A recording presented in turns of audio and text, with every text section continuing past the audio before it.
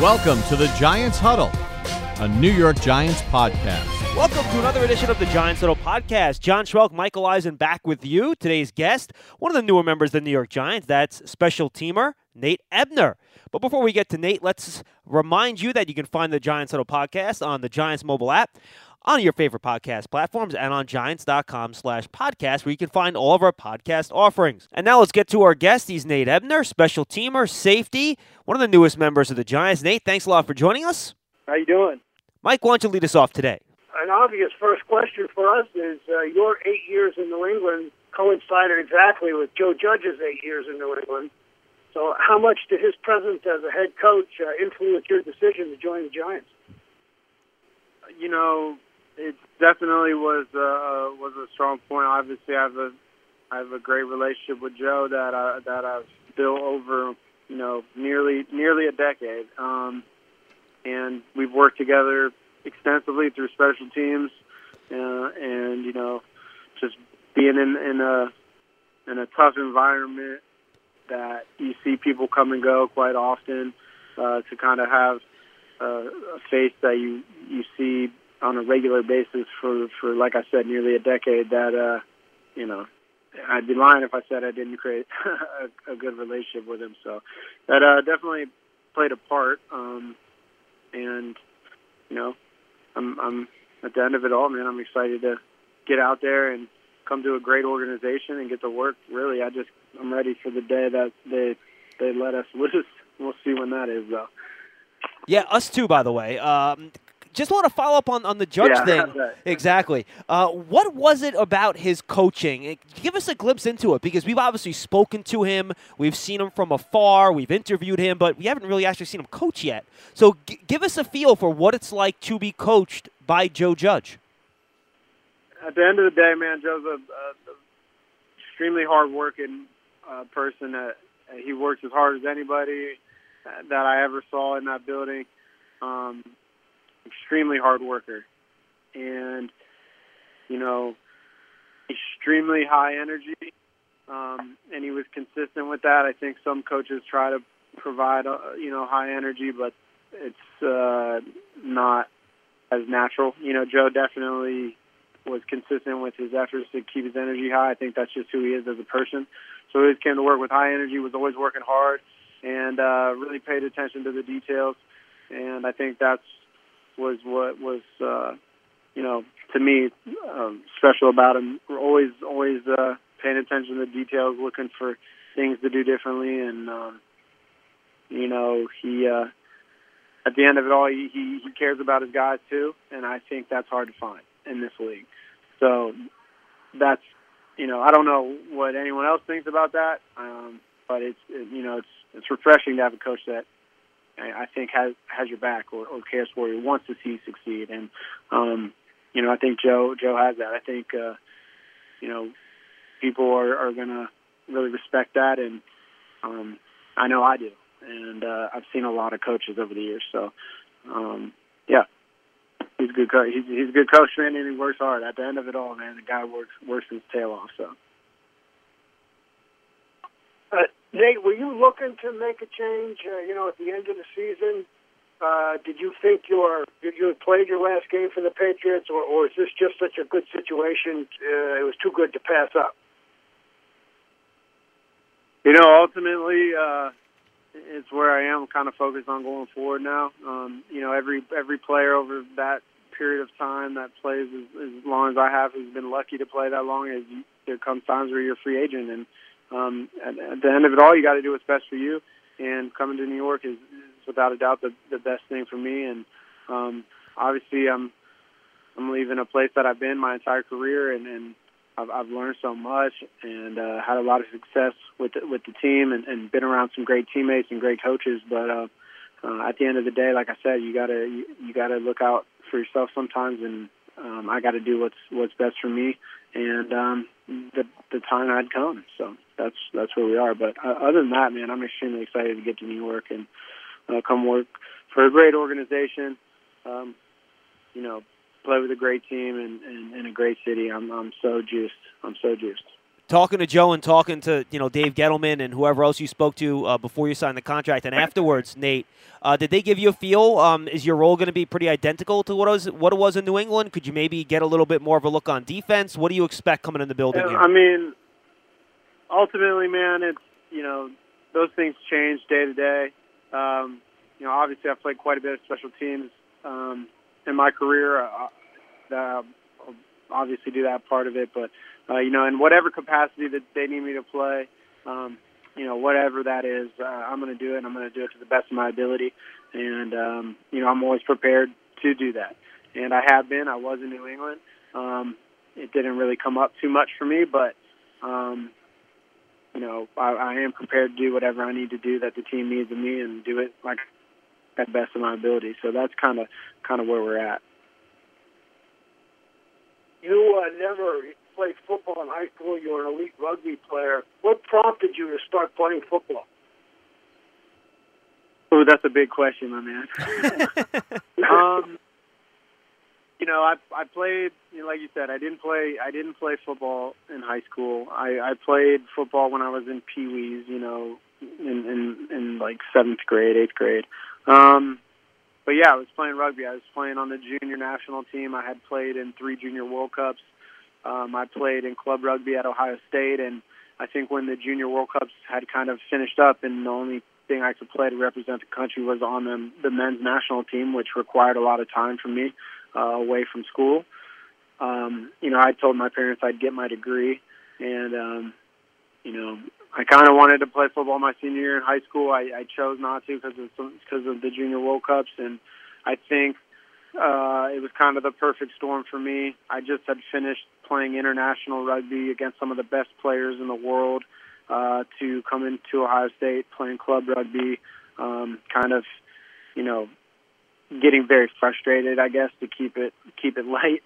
Frustrated with that whole situation, kind of wanted to play football, didn't really do it in high school. Now you're at the mecca of one of the meccas of college football in the United States at Ohio State. All you do is hear about these football players, and I knew it was something I kind of wanted to do, and like I said, it was kind of a perfect storm that I decided. On top of that, knowing there wasn't much of a career in the United States for me to be a professional rugby player, knowing that, and like I said, all those other things, it kind of culminated into, I'm going to try to walk onto the football team, and talk to my dad about that, and that's what I did. How much of a learning process was it? How much of the rugby skills carried over, and just, what was that like getting into the mix and really, at least being coached professionally, quote unquote? How'd that go at Ohio State, trying to learn everything so quickly on the fly? Man, I'd say that was probably one of the most humbling experiences of my life. It would definitely go up there. I was athletic, I could run fast, and I was strong and all that. But last time I played football was in 8th grade, and to come to Ohio State and start, I didn't know the difference between zone defense and man defense, or cover 2 and cover 3, and I didn't know any of that stuff. And like I said, it was humbling. The movements, you figure that stuff out, but even those, the intricacies, the small parts, the details about that are all very, very different than rugby. It's a different game. But the mind part, you've heard about playbooks, Ohio State football, it's not an NFL playbook, but, they do quite a bit over there, and from not having any background at all, it's quite a bit to learn, and like I said, it was humbling. I had a lot of work to do, and it wasn't football work, physical stuff. It was learning. It was figuring this game out. It's definitely a game of chess. There's no sport like football. It is the ultimate game of chess. I'm just curious, what was that like? Walk out at Ohio State in the first time and see 100,000 people, and just those 3 years. You went to 3 bowl games. I think you went 12-1 one year. What was it like to be a football player at Ohio State? The stuff you're talking about, the crowds. I didn't really care about any of that, man. I mean, to be honest with you, I walked on at Ohio State with kind of the hoping to get to the NFL. My dad had passed right after I told him I was going to walk on. I was pretty focused. I had tunnel vision, and I wasn't really worried about, anything other than trying to make that dream become a reality and working at it every day. And I know that's probably not the answer you want to hear, but that's just the truth. Coming off a tragedy like that and having to get the work, that's where my focus was. It was cool, I guess, playing in front of all those people relative to, rugby games. But rugby games are more intimate. You can see the faces of the fans that are there watching you. When you're in a stadium with a sea of people, 110,000 people that are screaming, I mean, it's cool. It's a great environment, but you can't see anybody. And at the end of the day, the only eyes you care about that are watching you are the film. And you learn that quickly, that, it doesn't matter what happens at any moment other than when you're on the field playing. And that film is what matters. And that's really where my focus was. Nate, you mentioned the tragedy with your father. I read a couple articles about it. He passed away in a robbery attempt. How did he kind of help you get to where you are today, just the work ethic and everything about him? I know I read a couple places, he was really your role model, period, stop. If you can just talk a little bit about that. Yeah, man, it's hard to put into words, but, I could go on and on. But at the end of the day, man, my relationship with him is the foundation for who I am. That goes to character, that goes to, work ethic, that goes to just everything. Grit, determination, discipline, all those things, man. I mean, it was a lifestyle that we lived, working hard and then going to work out or whatever it was in the junkyard. And I have a very blue-collar upbringing, working in the junkyard. But, man, like I said, he's the foundation for everything in my life. And, I wouldn't be where I am without that. No question. I'm a very determined person, but I think the guidance he gave me early on in my life, was extremely valuable and important to me. And it really speaks, in my opinion, to the fact that young men between, 13 and 17, 18, they need a father figure in their lives. And, I look back, obviously lost my dad in a very tragic way, but I was 19 and, I had those very important years where a father can kind of develop in a positive way and guide his son, and from a young man to becoming a man. And I was lucky to have him. I mean, there are, millions of kids, millions of kids that, across the world that don't have a father figure in a much more vulnerable time in their lives where they need it.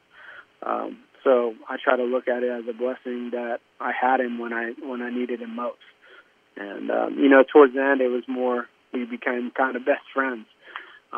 So, that's what hurt the most. You kind of lose someone who's giving you so much, and they're one of your best friends. But like I said, I was so fortunate to have him in such a critical time in my life. I've been around a long time. We haven't had many Jewish players on the Giants, and I am Jewish myself. And I was wondering, and I read also that that's very important to you. Just your feelings about your faith. We ask players about their faith all the time, but we don't have a lot of Jewish players to ask about their faith. Yeah, there's not many in the NFL, not just the Giants. I think the NFL as a whole. I don't have a ton to say. Just it's being raised Jewish it's been a part of my entire life. I was from when I was extremely young. It's kept my family extremely close.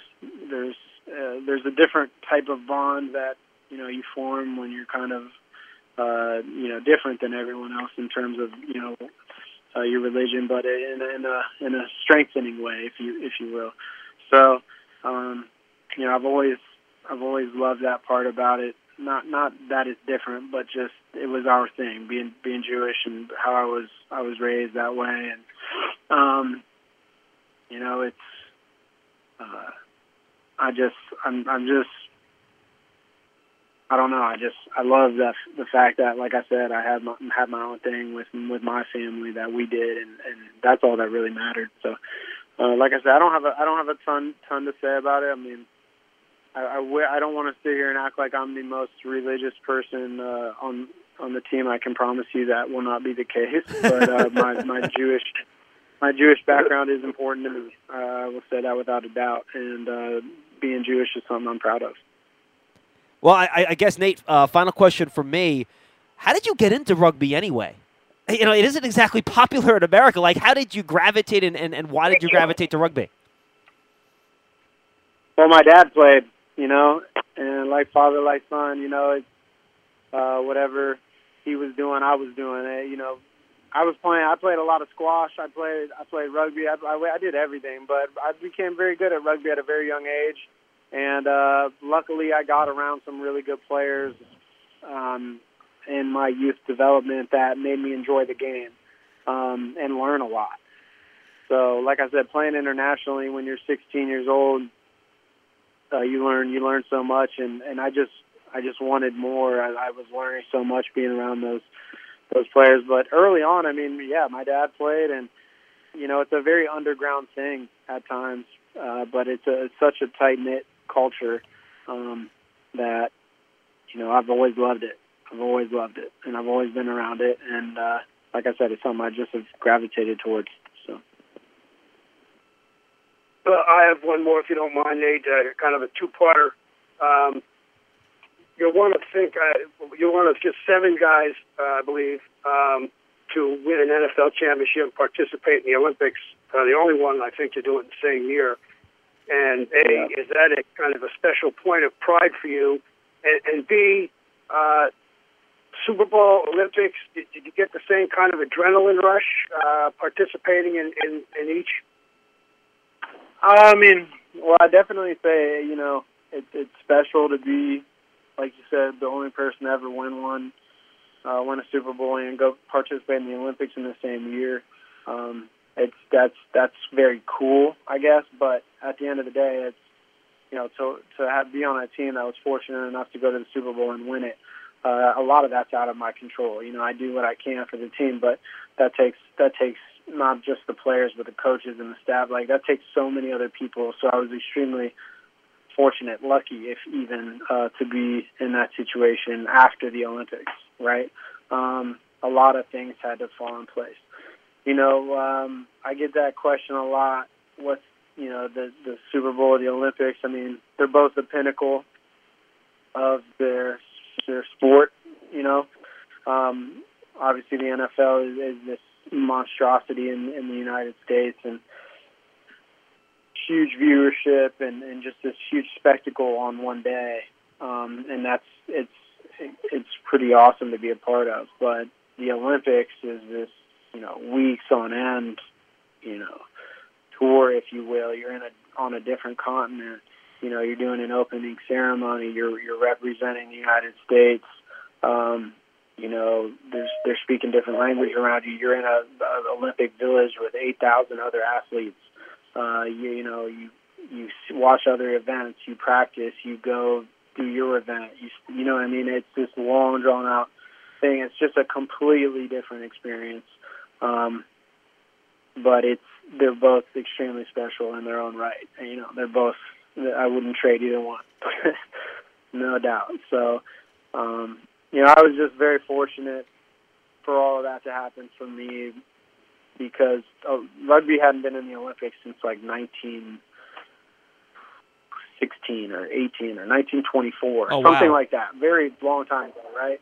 And so for us to not only qualify, being not a rugby nation, but the United States qualify, no one in the world thought we'd qualify, but having not been in the Olympics since 1924, whatever it was, and then, you know, 96 years later in 2016, I don't know if my math is right on that, whatever,